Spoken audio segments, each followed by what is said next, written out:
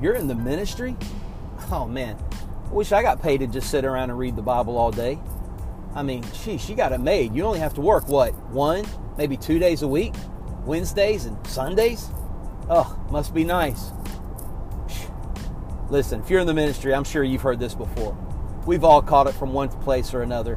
But we understand, for those of us in the ministry, this life is crazy, it's chaotic, it's emotional, it's a roller coaster ride, that's for sure. But God called you specifically for such a time as this.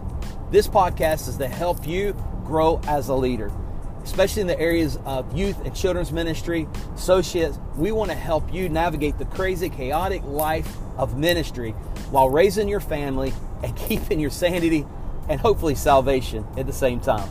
Enjoy.